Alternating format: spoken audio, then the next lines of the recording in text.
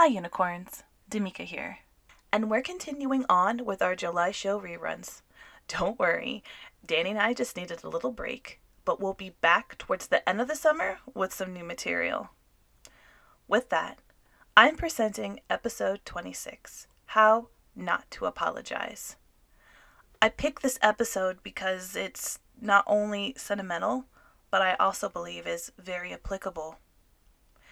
See, this episode was recorded right before our 1-year anniversary. In fact, you're gonna hear Danny do an introduction to the anniversary episode. I thoroughly enjoyed listening to our progress and growth as we are actually now approaching our 3rd-year mark. It's crazy.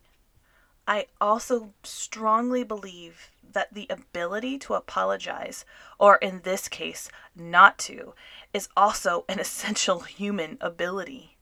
Unicorns and co-conspirators alike can benefit from the empathy-building, healing-causing practice of apologizing, and also the action of reconciliation and recompense.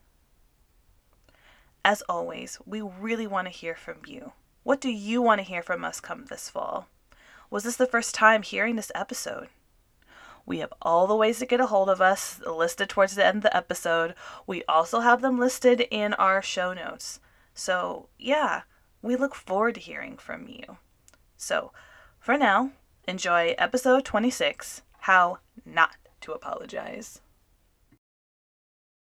Hey there, unicorns. Danny here. Quick message before we start. We're rapidly coming up to our 1-year anniversary of this podcast, and we would like to hear from you. So you can send us an email or send us a message on social media, or you can leave us a voicemail at 505-585-1808. We'd love to hear your questions, your comments, any stories you have about your own biracial unicorn experience or questions you might have for biracial unicorns in your lives, and we will respond to them on our anniversary episode. You can also catch a live recording of that episode on Instagram Live, and we'll be posting some more details about that on our Instagram, so be sure to follow us there. Thanks, and here's the show.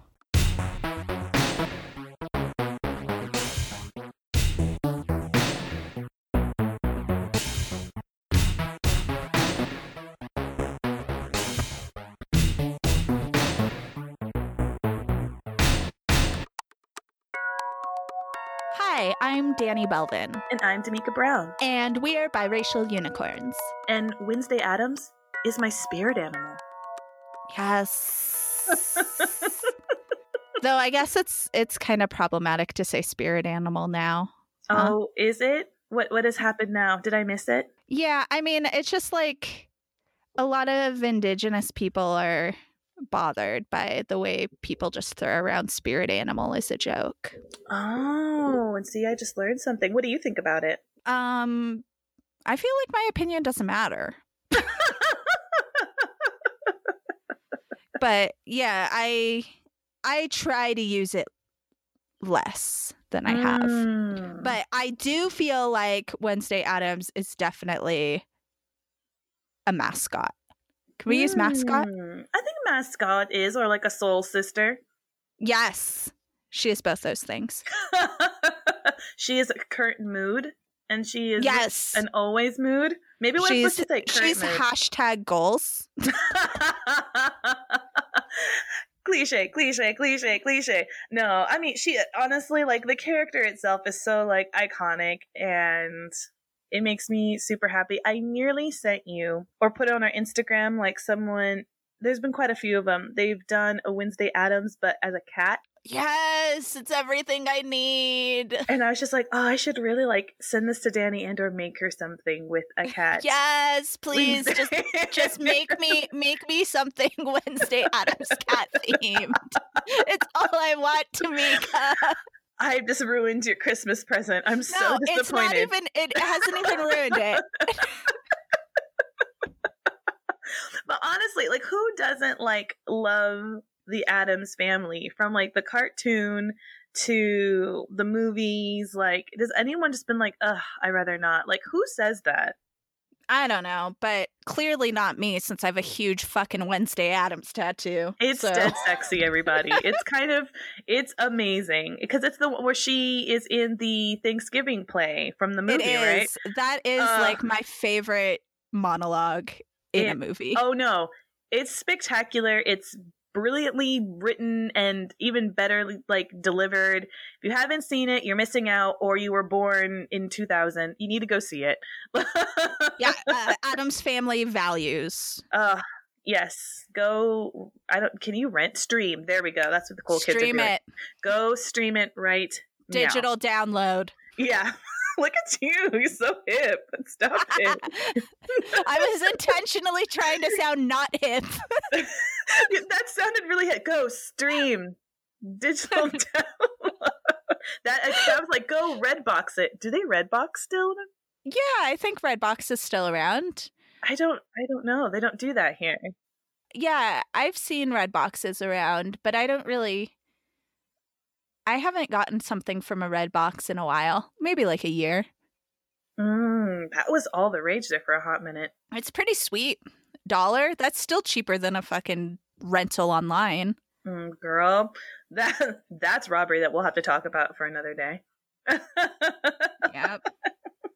Because we need all of our time to talk about our main topic today. Because I think it's going to have a lot of rage, which I'm very excited about. It's something that you and I are both incredibly passionate about. And we liked this topic so much, we actually bumped it out of the order of what we were going to do, didn't we? Yeah. We did. So today, we were inspired by something that was actually making us mad about the internet, but it made us so mad that we decided we needed to do a whole episode on it. Exactly. We thought that our rage could not be contained at the end of the show, and B, within like a 10-minute time frame. We're inspired by how not to apologize. Yes. Not to apologize. How not to apologize. This is a small little tidbit, suggestive guide on how not to do that. Yeah, I mean, we just felt like we've been seeing so many shitty apologies. So we had so many. Yeah, we're just done. So we want to talk about why we think they're shitty. And in particular, we're talking about apologies when it comes to a racial issue. But I feel like this will be applicable to most anything. That's true, because even I was even kind of say, oh, how do we do as far as like mainstream public apology versus like interpersonal towards friendships and our spouses in the workplace? Because a lot of places will break it down on how-tos within each situation. But I believe this list will be quite applicable to across the board of like, please don't do this, or you don't get to do this with an apology. So I'm quite excited. Should we talk about the inspiration? Yes. So tell us about it. We were actually inspired by the news story of a Oklahoma City news anchor. She's a white female. I'm sure she's a lovely person.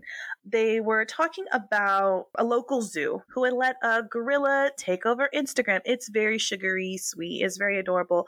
But towards the end of the news story, the white female anchor, who was co-anchor with an African-American male, said that the gorilla resembled her co-host. Yeah, she said he kind of looks like you or something.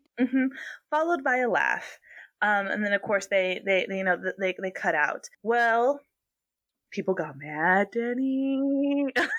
We've talked about this on the show before, particularly with Black folk and comparing them to gorillas or monkeys. Like, there's this long history of it, and I don't know. I feel like everyone is aware of it, but maybe they aren't. That's the thing that when you first hear it, it's one of those things, not this again. Seriously, again? Like, what year? Again. It straight off the cuff. And here's the thing. You can tell in that she's trying to be cute. She's trying to be funny. But in that moment of just, you can tell she did not see her co-anchor in his entirety. Yes. Watching the video felt so bad for him because you can see him kind of bottling it up and just taking it because it's like, the shit happens so much, and he responds with like, yeah, it does kind of look like me. Like, because like, what else Yeah, can he do in that moment? What is he gonna do? Like, I think he's not gonna go snatch her wig like off in the middle of the of his job. You have to just suck it up in that moment. Repress your feelings, ignore it, move on. Exactly, especially in that moment. So we then skip to public outrage, of course. So then it came back to a very public apology was given by this woman. I think her name Hudson, I think it is. And it was very it was not even behind a desk. It was on a couch. You could tell they were, sitting very closely together. And it started off with her saying, I need to make an apology. And from the word go, tears or the illusion of tears began. I mean, to me, it doesn't matter if the tears are fake or not. Just gonna throw that out there. Like, I want to believe that they are not fake, just because that's the narrative I would rather believe. But I can understand the reasoning behind people accusing her of fake tears. And we can get into that in a little bit. But I want to say that for our purposes, it doesn't matter if those tears are real or fake. Yeah, I completely agree. That part doesn't. But she talks about, she made sure to mention he is a friend and that, she's sorry and that she loves their community. She threw around these words very, very liberally from what you could understand between the moments of tears, so forth and so on. I have mixed feelings about her apology, and the review and the response towards it was also mixed. I will say, though, that her co-host, I think Hackett, I think did a great job of accepting the apology. He did. I think also, like I said, it's his job. Was it going to be like, no, I don't accept your apology? He did, we are friends and they have a closeness, but he also, I feel like he hijacked it. I don't know if that was planned, but he did also say we need to make sure that we are aware of these racial issues. I think he kind of took it, and I think he really made it a very teachable moment. And he even said that in it, that this is a very teachable moment. And I thought, you know what, I might not agree with her apology, but his acceptance of it, which you hardly ever get to see that publicly. You normally just see I'm sorry, I feel bad, blah, blah, blah. I hope you accept it, so forth and so on. And then it's kind of done. But hearing him respond to that is something I'm like, okay, you don't get to see that every day. And it had a little bit more authenticity with that.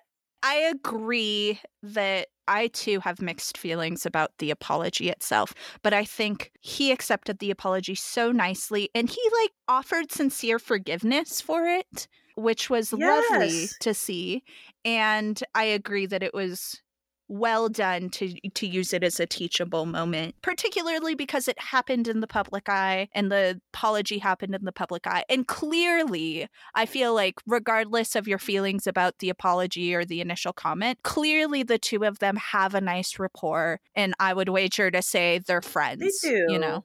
They seem friendly. They seem like they get along. Yeah, and I think that did not feel forced whatsoever.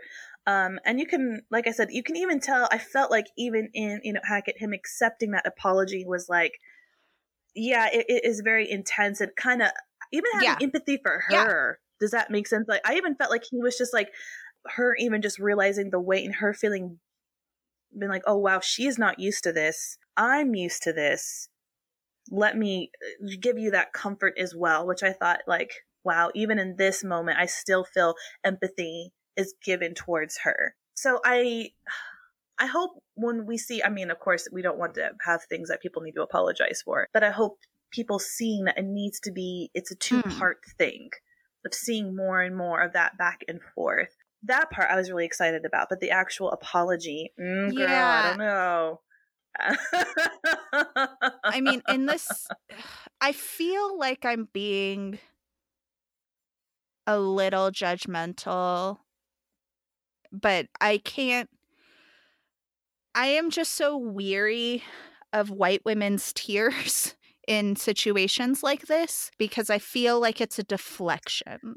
Regardless of the intent, it always feels like a deflection. Mm-hmm. I agree. And that's why I'm I don't care if they're real or fake. What it did is what it intended to do. Right. You felt exactly. bad for it made her. It about her and her feelings. And certainly she's allowed her feelings. And like if she feels She that is. badly, like I feel badly for her because, you know, like of course. But in that moment, it shouldn't be about us feeling In badly for that her. moment.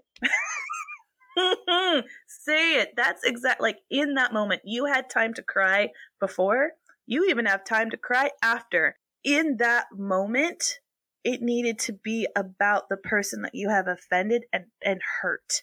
The focus and everything. And by all means, if he started crying, Yeah. I feel like at that point she would be allowed to And cry. someone had to cut to a commercial about a car dealership locally in town. But like seriously, it needed to be very focused on, you know, the victim here, like, you know, in quotation marks. But once again, we see that time and time again. The Right. theatrics start, and okay, let's take this back with Yes. apologies in themselves.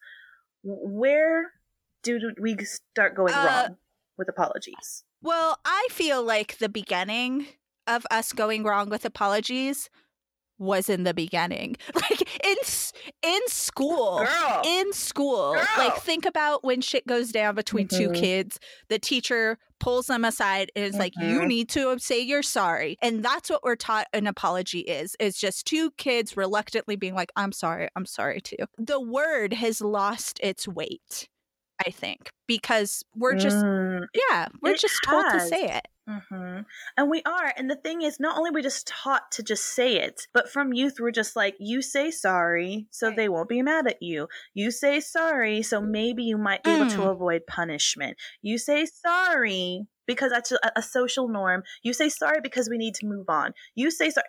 Everything is about the person saying sorry to get something. Yes. Does that make sense? It's still the person, the person who is causing the pain or the break of trust still getting something, even if it's to assuage their guilt. As a tiny child, I feel bad. I'm going to say sorry and have you say it's okay. And now I feel better and we can move on. And that is still a very selfish motivation. It's not to give that, it's to get. Yes. And the expectation is, I say sorry, you accept my apology. Exactly. Yeah. Exactly.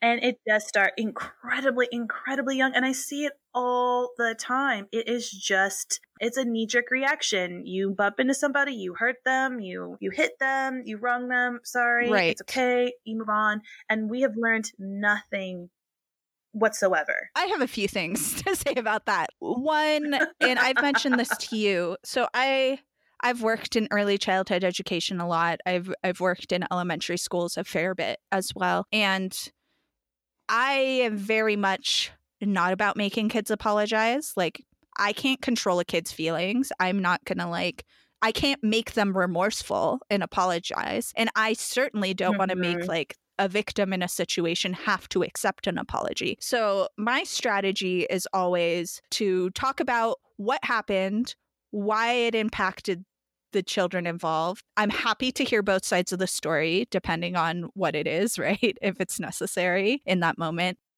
And then it always becomes about retribution. So it's like, okay, you did this thing and it upset this kid.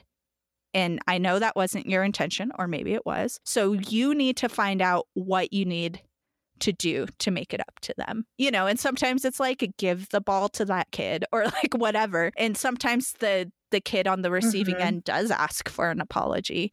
I like that where it's put in a perspective where the victim in the situation gets to demand what they want. And sometimes they don't know what they want. That's certainly me in every situation. I never know what I want and what will make me feel better. But so I think that's a different way to look at it. And like, as I've spent years kind of getting to this point, it's definitely made me rethink saying I'm sorry. Well, I even think like what I'm really focused on in things is the why. And so with children, of getting down to like, you have a conflict between two people say, I'm sorry, but why? Right, yeah. And how that like, I pushed them, but why? Oh, I was in a hurry. Were you? They were in my way. I was upset. Okay, so why did you feel like you had to act out in this way because you were upset? Well, we keep asking why until we get down to that root. Because the thing is, you're going to keep repeating this. And that's the thing. Like, the way I was brought up of just being like, sorry is one of those things of like, I intend to try to make sure this never happens again. Do you know what I mean? It's sorry to us was like a gesture of like, this situation will not happen again, or I'm going to do everything in my power to make sure. But in order to do that, you actually have to understand the why. Because as someone who, like, when I receive an apology, I want you to know why I'm upset. I don't know. Does that make me sound really, that sounds really like super narcissistic, but like to me, part of an apology of me understanding is like that ultimate amount of like empathy of like, why would you even say that if you don't even understand the violation or the hurt? I completely agree with that. And I also struggle with that it does feel very self-centered to want the other person to know why I'm upset. But I think you're right. How can you make a complete apology if you don't know why a person is upset?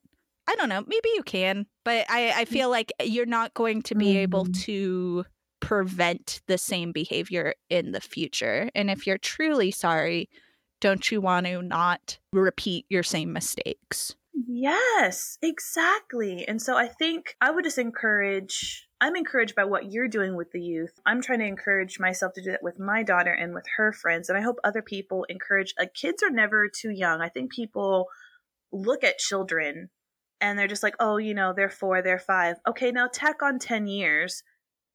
They're 14 and 15. And if they're doing the same stuff over and over again and never truly learn how the impact and the psychology and what it does to people of a lack of an apology, like it just keeps progressing and it grows until they're, into their 20s, until their 30s, until they're 40-year-old people who don't know how to apologize and don't think they owe anyone an apology. It's just one of the things of start young. Challenge kids. They are going to surprise you. Like take the little extra time to really focus on, I think this is one of those main building blocks that we need to kind of work on in order to be a human being in society. And I think this is one of those ones that kind of gets neglected. You need to learn how to read and write. And you know what I mean? And how you should have manners. You should do this. But I think this is also a very important part of being a person in the world. Well, I feel like people tend to be so defensive, right? And I can lump myself in there too, I'm sure. And part of that is because you feel like you must have done something wrong to upset someone. And it's hard to admit when you've done something wrong in a society that does not allow people to make mistakes. Like people are not encouraged to own up to mistakes that they may make. And one, I think we all fucking make mistakes. And that's great. Like, let's make fucking mistakes so we can grow as humans and become better people. And I think as far as like those feelings of like, oh God, I must have done something wrong, there's sometimes pushback against that of like, fuck this. It's that person's being too sensitive. Like, I didn't do anything wrong. And I think that that's born out of that desire to not be wrong. So it's really difficult. And I think there's like a few things we can do as people to challenge that. One, I feel like anytime anyone is upset because of something that you said or did, like they're entitled to be upset. Yeah, let them have it. What is it to you?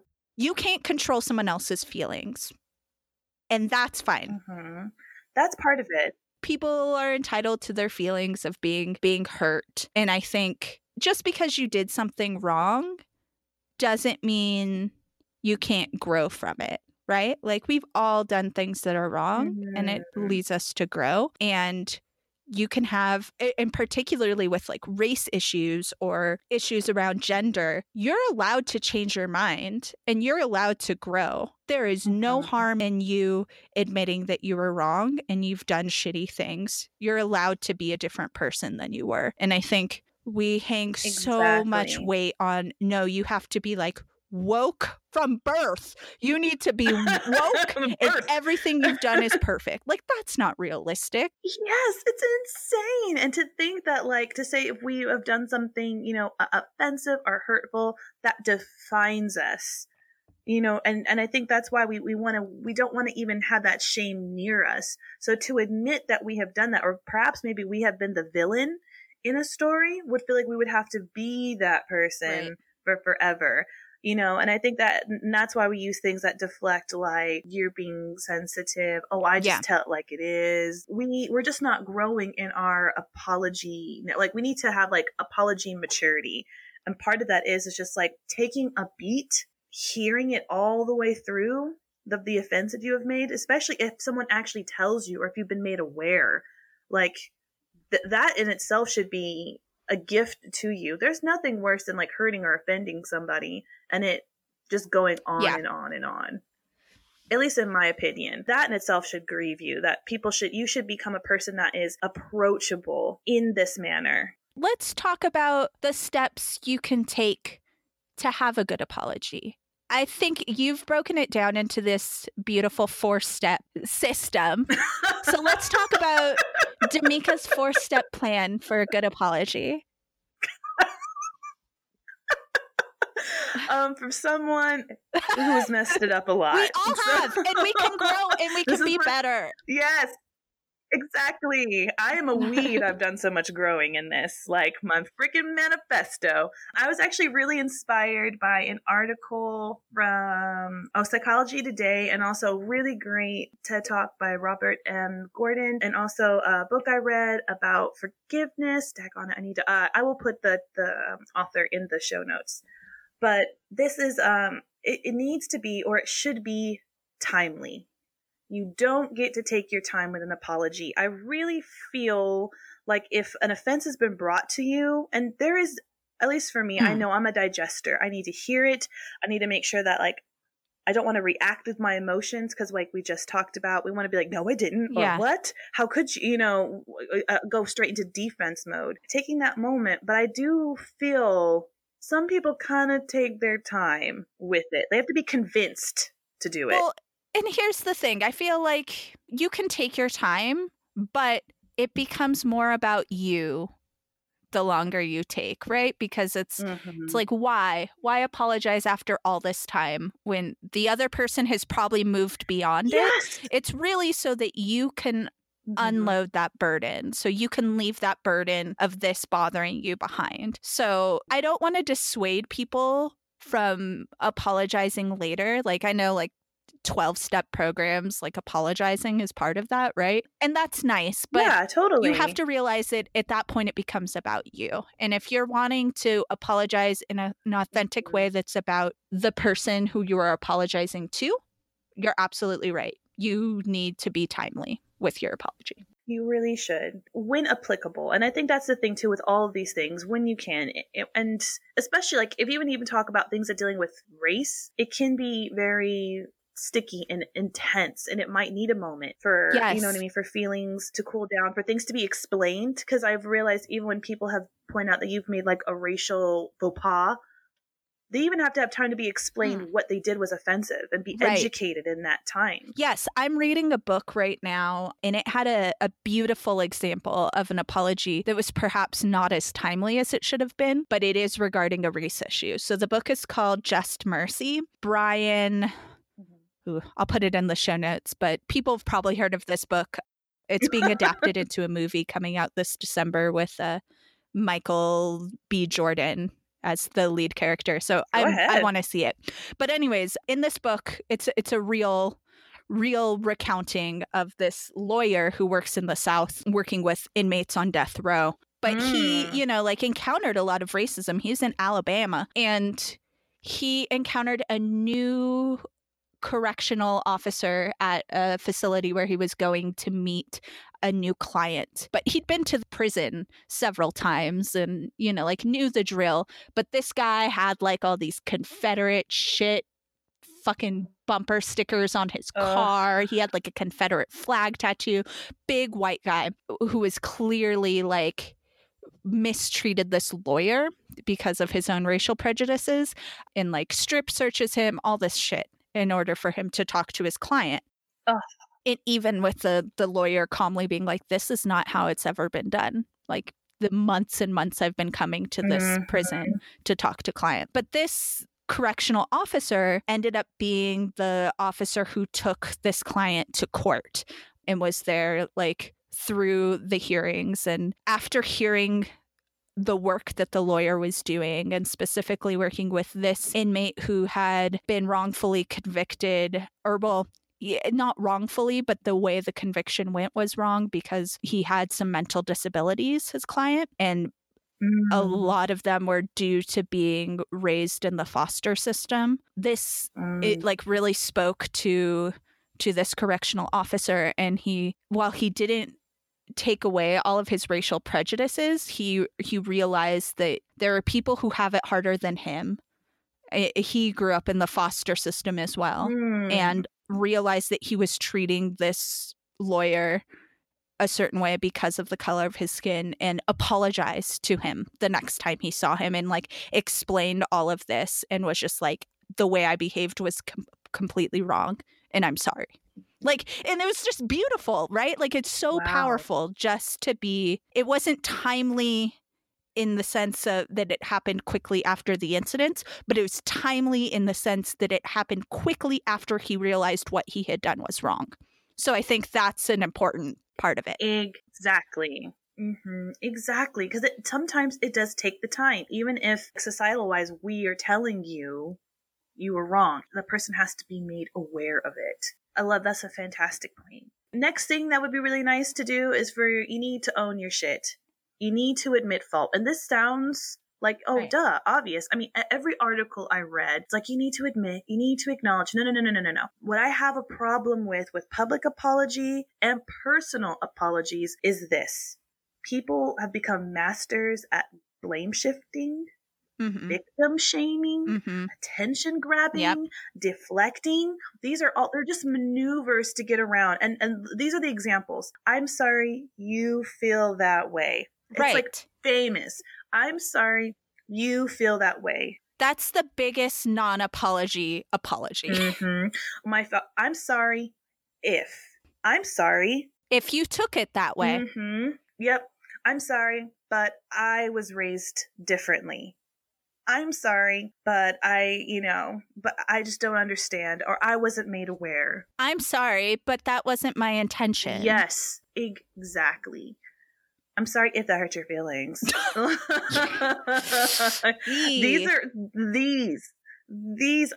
These are all deflecting, ego protecting verbiage that we're using in order to get away from actually owning what we have done. It's so transparent. And I think this is language that we need to reverse. And we also need to call out as well. And I think it's something that so many people do without realizing that they're doing it because it has become the norm. I try to be very mindful that I am not doing it because I think it's easy to do it because that's just how you see apologies happen. So a strategy I use is by like affirming what has happened and saying like, sorry that I made you feel that way is so much more powerful than I'm sorry you feel that way, because it's not shifting it, right? Like, I'm acknowledging that I made somebody feel that way and that I'm sorry for that part of the action. It's not about being sorry that they're feeling that. It's sorry that you caused that in someone else. Oh, completely the same. I've had to change my verbiage of, I'm sorry, I didn't know this would hurt you. I'm sorry, I was, all that. I didn't know. You did, because that's the person's feelings and they're owning it. I'm sorry, I did hurt your feelings. I'm sorry, these were my actions. These are strong, affirming verbs that we are using in order to agree with that person. And I think this is probably the hardest part, I think, that people have. So like, we could probably spend a good amount of time of just researching of like, what is the psychology of just owning your shit? What is actually behind that? I mean, of course, we can sit and talk about what we've discussed beforehand of the shame and the anger, but just this in itself of just like that self-preservation, even amidst acknowledging of hurting somebody else, is, I guess, fascinating is not a great word. It's also infuriating. Yeah. The next thing I want to work on too, and this is kind of tying in with what we talked about at the top of the episode, it's not about you. The over-the-top apology. This one, I almost feel like I shouldn't speak on it because it's it's a personal thing with me. Like an apology delivered with over the top theatrics, like lamenting, like with that we talked about before, it makes it about you. I don't know, D'Amica. Like, if somebody like hired a skywriter to apologize to me, I'm writing that down in my book right now, getting prices, looking for coupon. no, but I hear what you're saying, because it sometimes when I'm upset, I don't want things to turn into a big thing, right? And I feel like an over a top apology is just going to turn it into a big thing. It's like digging deeper into that wound. So I understand the feeling behind that, of not wanting an over the top apology, because it starts to feel less about you, and it's like perhaps digging into something you don't want to dig into. Exactly. Well, the thing is, I want empathy, not Yes. theatrics. Do you know what I'm saying? Like that's what I'm looking for. I'm looking for remorse, you know what I mean? Not a show. And that's what I desire. And maybe that's the thing, like people show empathy and remorse and guilt very differently, but I think across the board, I guess in my mind, I think about, and maybe that's why when I think about when I have talked through people who've had abuse, their abuser will always try to say, hey, I bought you this, or hey, I have a romantic. Every time after they've done something, it kind of, their violence escalates, and also their apologies or their gestures of goodwill will also increase to try to match the violation. Right. And I feel like the grander people go, the more aware of how much they screwed up without actually having to do the actual work, which is this conversation and getting down to that root. Why did you do this? I think that's also just a step away from the gaslighting that happens too in those abusive relationships, where it's like, well, how can you say I'm that bad to you when I have done this, this, and this for you? And like racially, if you do the over the top crying, I feel bad, and the person is not in a place to give you that forgiveness, it can turn into, but look what I've done. You know, I've shown you that I'm sorry. Right. Like, I'm obviously upset. So that's where it's this particular part is, it is a very delicate line. And once again, just because you made a grand gesture doesn't mean it was about the victim, right? The person that you're apologizing to. Once again, it's not, if it's not coming from them, like, how do you know that that's what they need? The last one, I was really inspired by the TED Talk I had referred to earlier today. It's something like I knew, but I didn't know how to put it into words. And so, like I said, Robert M. Gordon really put it like, you need to offer restitution. But not that I wasn't aware of this, but what he brought was a fantastic point, was you as the offender do not get to set this. Yes. You don't get to, when trying to make it right, you know, a lot of people say, hey, I said a racial slur. I'm going to throw a lot of money into this project where there's a lot of people of color and make it all better. Like, I've got a lot of mixed feelings about that. Like, I'll always take your money. But, like, you don't get to say, if you've burned a bridge, you don't get to say how you're going to repair it, because you are not trustworthy anymore. You have broken a bond. You have done something that is not acceptable and or hurtful. Why would I let you state and set up the way that we're going to rebuild this? Absolutely. And I feel like the way we're talking about apology right now, it sounds like very, very big issues, but I think it's still applicable for small things as well. You know, like small incidents that you're apologizing for. Like, you can look at these 4 things as a way of building a meaningful, useful, constructive apology. Well, because that's what we really want to do, you know, on, like I said, on a grand scale. But when my husband and I were just newly married, and we made friends with this couple that had children, and suddenly all the people that were around us had kids and we didn't have kids. And which sounds like, why would, you know, a young couple do that? But let me tell you, the first time I saw, and he's a dear friend of ours, he got down on one knee, and he had yelled something. He's really angry at his kid for something. It turned out his kid didn't do it. He got down on one knee. He's a big burly guy, and he looked his kid in the eye, and he apologized for what he did. He said, I'm sorry. This is what he did. He's just like, I need to be more patient. I need to learn. And I've never seen someone get down and apologize to a child. And I've just seen the bond and see what it does. Like, never underestimate the power. Like, their relationship was strengthened, and they have, I mean, this is years ago, and now they have this beautiful understanding and openness of a place. And it's a beautiful relationship. It made a big impact on me, the power within my, my marriage of just seeing, other couples just turned around to each other and been like, I messed up, or I was just really snippy. I was really in my feelings, or I didn't make my expectations clear. I'm just seeing how relationships, friendships, marriages, within familial settings, of how powerful a proper, meaningful, authentic apology can have. It makes all the difference, in my opinion. It has made such an impact on my life and how I deal with people that writing this, I'm like, wow, where have I gotten it wrong? And where have I seen it done right? So, in review, how to not apologize. 1, don't take your time. Got to do that shit quick. 2, don't pass or minimize blame. 3, don't make it about you. 4, don't forget to try and make it right.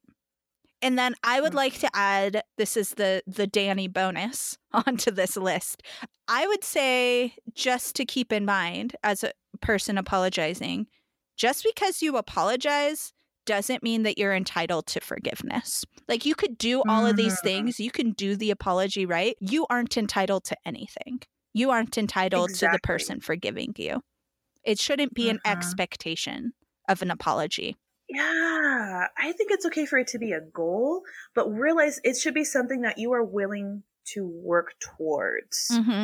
If you're not willing to do the work, then don't start it. Because like, an apology is just literally, this is just breaking ground. These are the plans in order for us to move to a place where there is forgiveness. Now, you might meet someone who is in a place where they're like, yeah, and they want to move on. But if you have that mindset of, this is just so we can move past this part of our conflict, like, you need to reevaluate. It's actually funny. There was, in the Psychology Today, said there's been more research towards conflict resolution, meditation, and even forgiveness than the role of apologies in conflicts. Like, we have been more focused on being like, this is how you need to forgive. And it's true. I've got so many books on, like, learning how to forgive, working in forgiveness, but not a whole lot being like, how do you apologize? Right. Yeah. Isn't that crazy? That is crazy. We just expect forgiveness. I mean, we just expect it. Yeah. Yeah. And it's, forgiving is hard too. Apologizing is hard. Forgiving is hard. It is. It really, really is. As a Christian, they even tell us, like, we need to forgive. We need to forgive quickly. And it is something that has to be practiced. And it's something I'm always challenged in. But something I'd love to talk about is, like, what forgiveness is and what it isn't. Because that was really life-changing as well. I'd love to talk about that some other time. Yeah, we should talk about it, particularly since I am not a forgiver. I am a grudge holder. I will hold on to these grudges until I die.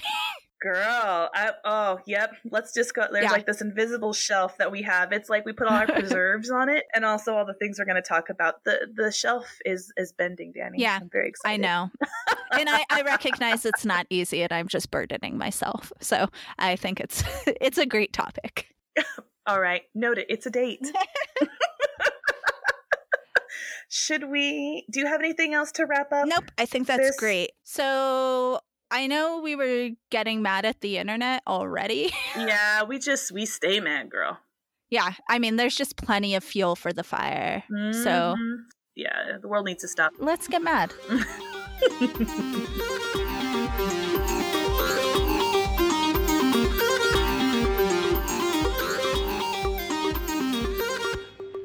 Okay, so we're getting mad at the internet. I mean, this article, this incident is a little old now.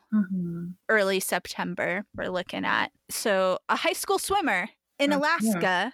Say it. Yeah, she won a swim meet, but then she was disqualified because of a uniform violation. Yeah, so Brecken Willis, 17-year-old champion swimmer. She won the race and then was immediately disqualified because they could see her butt cheeks touching butt cheek because she had a swimmer's wedgie. Thank you. When I was reading this article, my notes look crazy. And now all of a sudden, circled in the middle of it is suit wedgie. You have got to be kidding me. If you are reffing a swim meet, like, you just have to be prepared to see so many cheeks. And I mean, she was like, it's a uniform violation, but she was literally wearing the bathing suit that was required of all the swimmers to wear. Yes, it was their uniform. Like, it wasn't like she, like, picked out some uniform with the intention of, like, and I'm not a swimmer, so maybe you can explain this to me, but does, like, butt cheek touching butt cheek make you go faster? No. It literally, like, that's the thing. Like, when you're in the water, and I'm sure if it's a fast race, the sheer you going fast, it will pull your swimsuit. It's like when you go down a slide, that swimsuit, it's going. It's traveling. It's just what happens. It's just motion and water and your body. Does that make sense? Like, I think it's just like a code of conduct kind of thing. But as I said, that she was a girl who actually had a little bit more curves towards her. Yeah.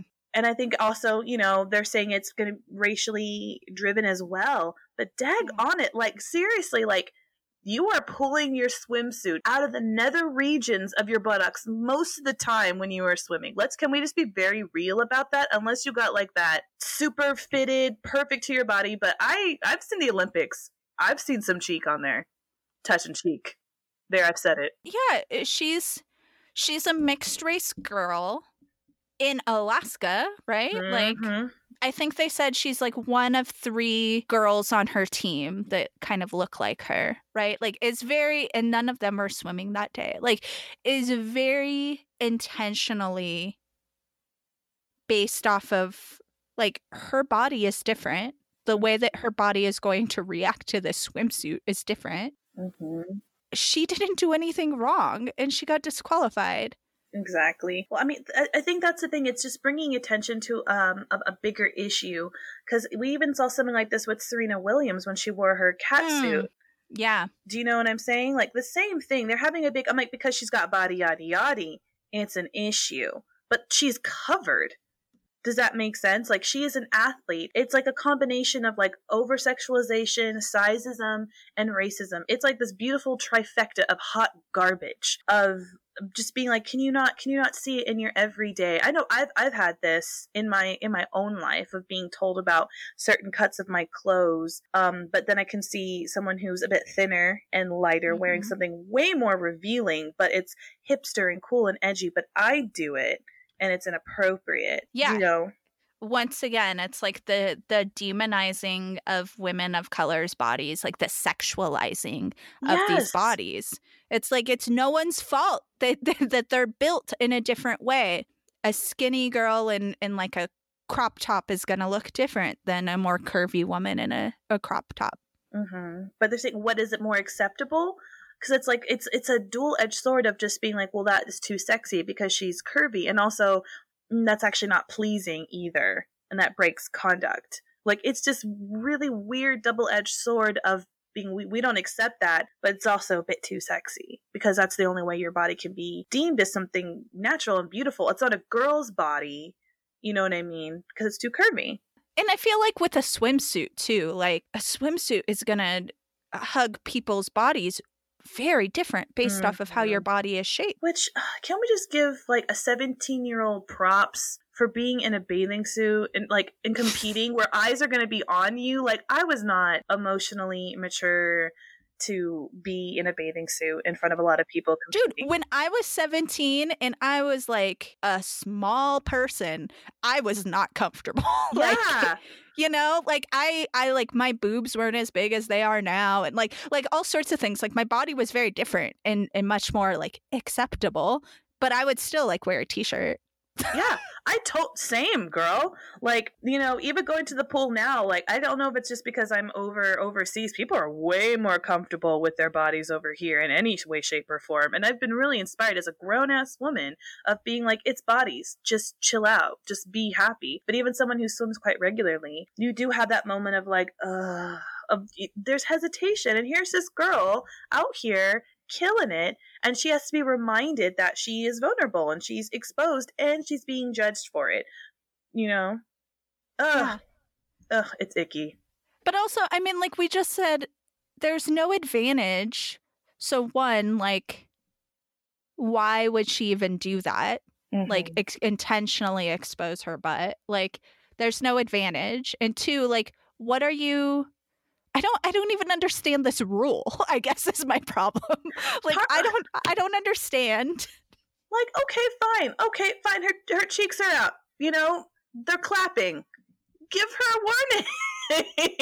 Or at least if you feel like it wasn't that much of a violation of whatever rule you had, or you know what I mean, give her a warning. But to disqualify her from a win, that's transparent garbage. Yeah.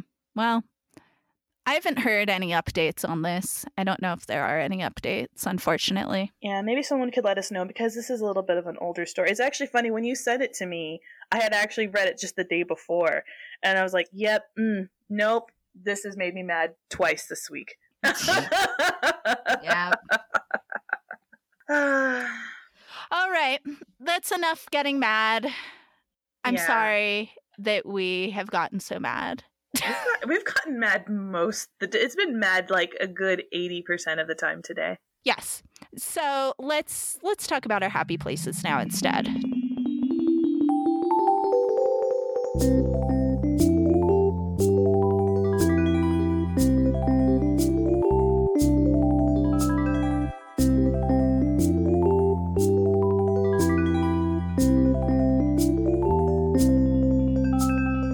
Damika, what's your happy place this week? Girl, I am so happy that I had, once again, greediness. I had 2 beautiful, happy places. It's starting to get darker over here in England, obviously. I mean, it's fall, but I'm starting to feel less bad about watching television at night. My guilt is, I'm like, it's daylight, I need to be doing things, but now I'm like, I can have a cheeky watch or whatever and do whatever. Anyway, we were just looking for just like something to watch that wasn't like too intense, because I just can't, with my brain space right now, watch anything too intense, watch too many murder things. Anyway, and there's a show that I have watched since I was really young, and they did a reboot of it that I actually don't hate. I think I've talked about it before, and I was trying to rack my brain, but I don't care. I will say it twice. I was watching Mystery Science Theater 3000. Mm-hmm. And it is just like one of my favorite shows. It is, if you're not familiar with it, you should be.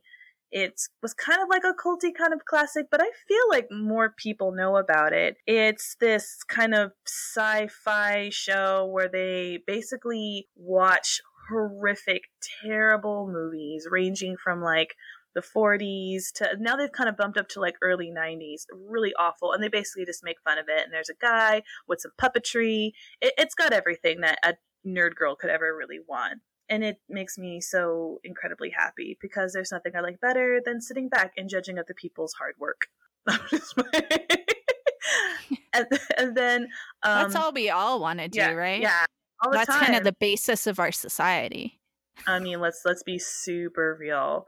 And then the other one is garlic bread. I have made it twice this week. I'm so hungry.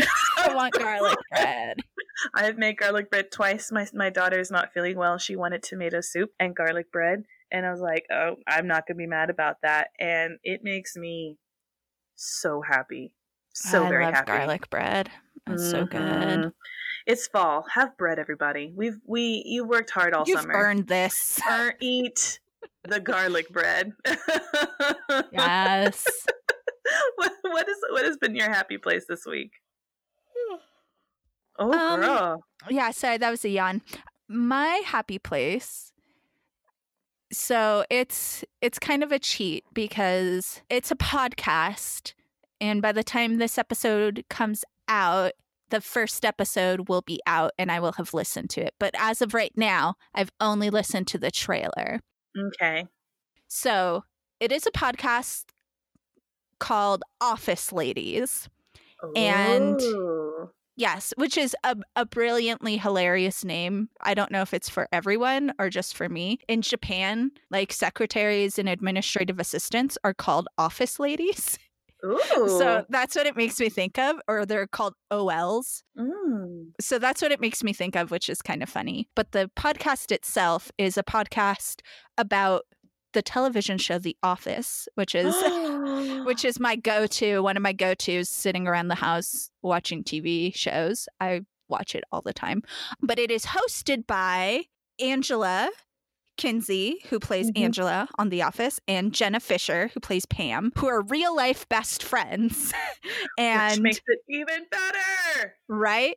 So they're real life best friends, and it is a podcast about them rewatching The Office and talking about The Office and behind the scenes stuff, episode by episode. So I cannot wait. I'm so into it.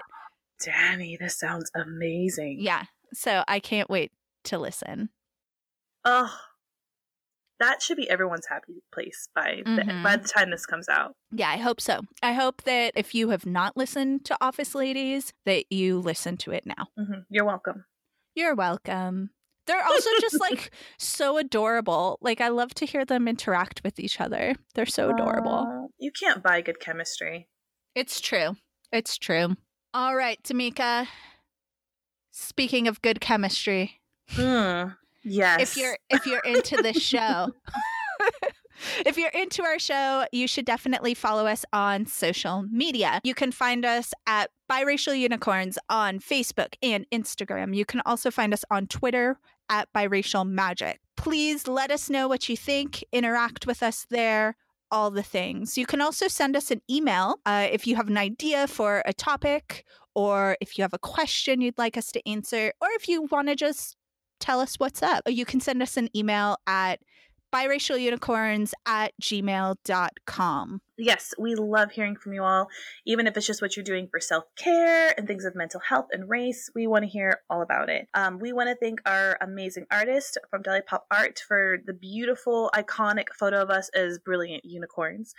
We also want to thank Joseph Scott of Citizens of Tape City. He did our intro and outro music. Please go follow them obsessively and like all of their stuff on social media as well. Yeah. I felt good about this one. I enjoyed our time together, Danny. Yeah, me too. And if you have any ideas about what makes a good or bad apology, definitely let us know. If you think we're on the mark or far off the mark, let us know. We'd be happy to share your ideas with all the other unicorns out there as well. All right. Well, we will be back next week with a mini-sode, and in 2 weeks with a full episode. So in the meantime, make sure you follow us. You can find us on all of the major podcast apps. And if you like the show, take a moment to write us a review. We appreciate that as well. And even more important, I would say, if you like the show, please share the show with your friends. I feel like that's our main way of getting out into the world, is word of mouth. And we love all of you. We love hearing from you, and we want our audience to be bigger so that we can connect more unicorns with each other. Community unite. Huzzah! So we will be back next week. Peace. Out.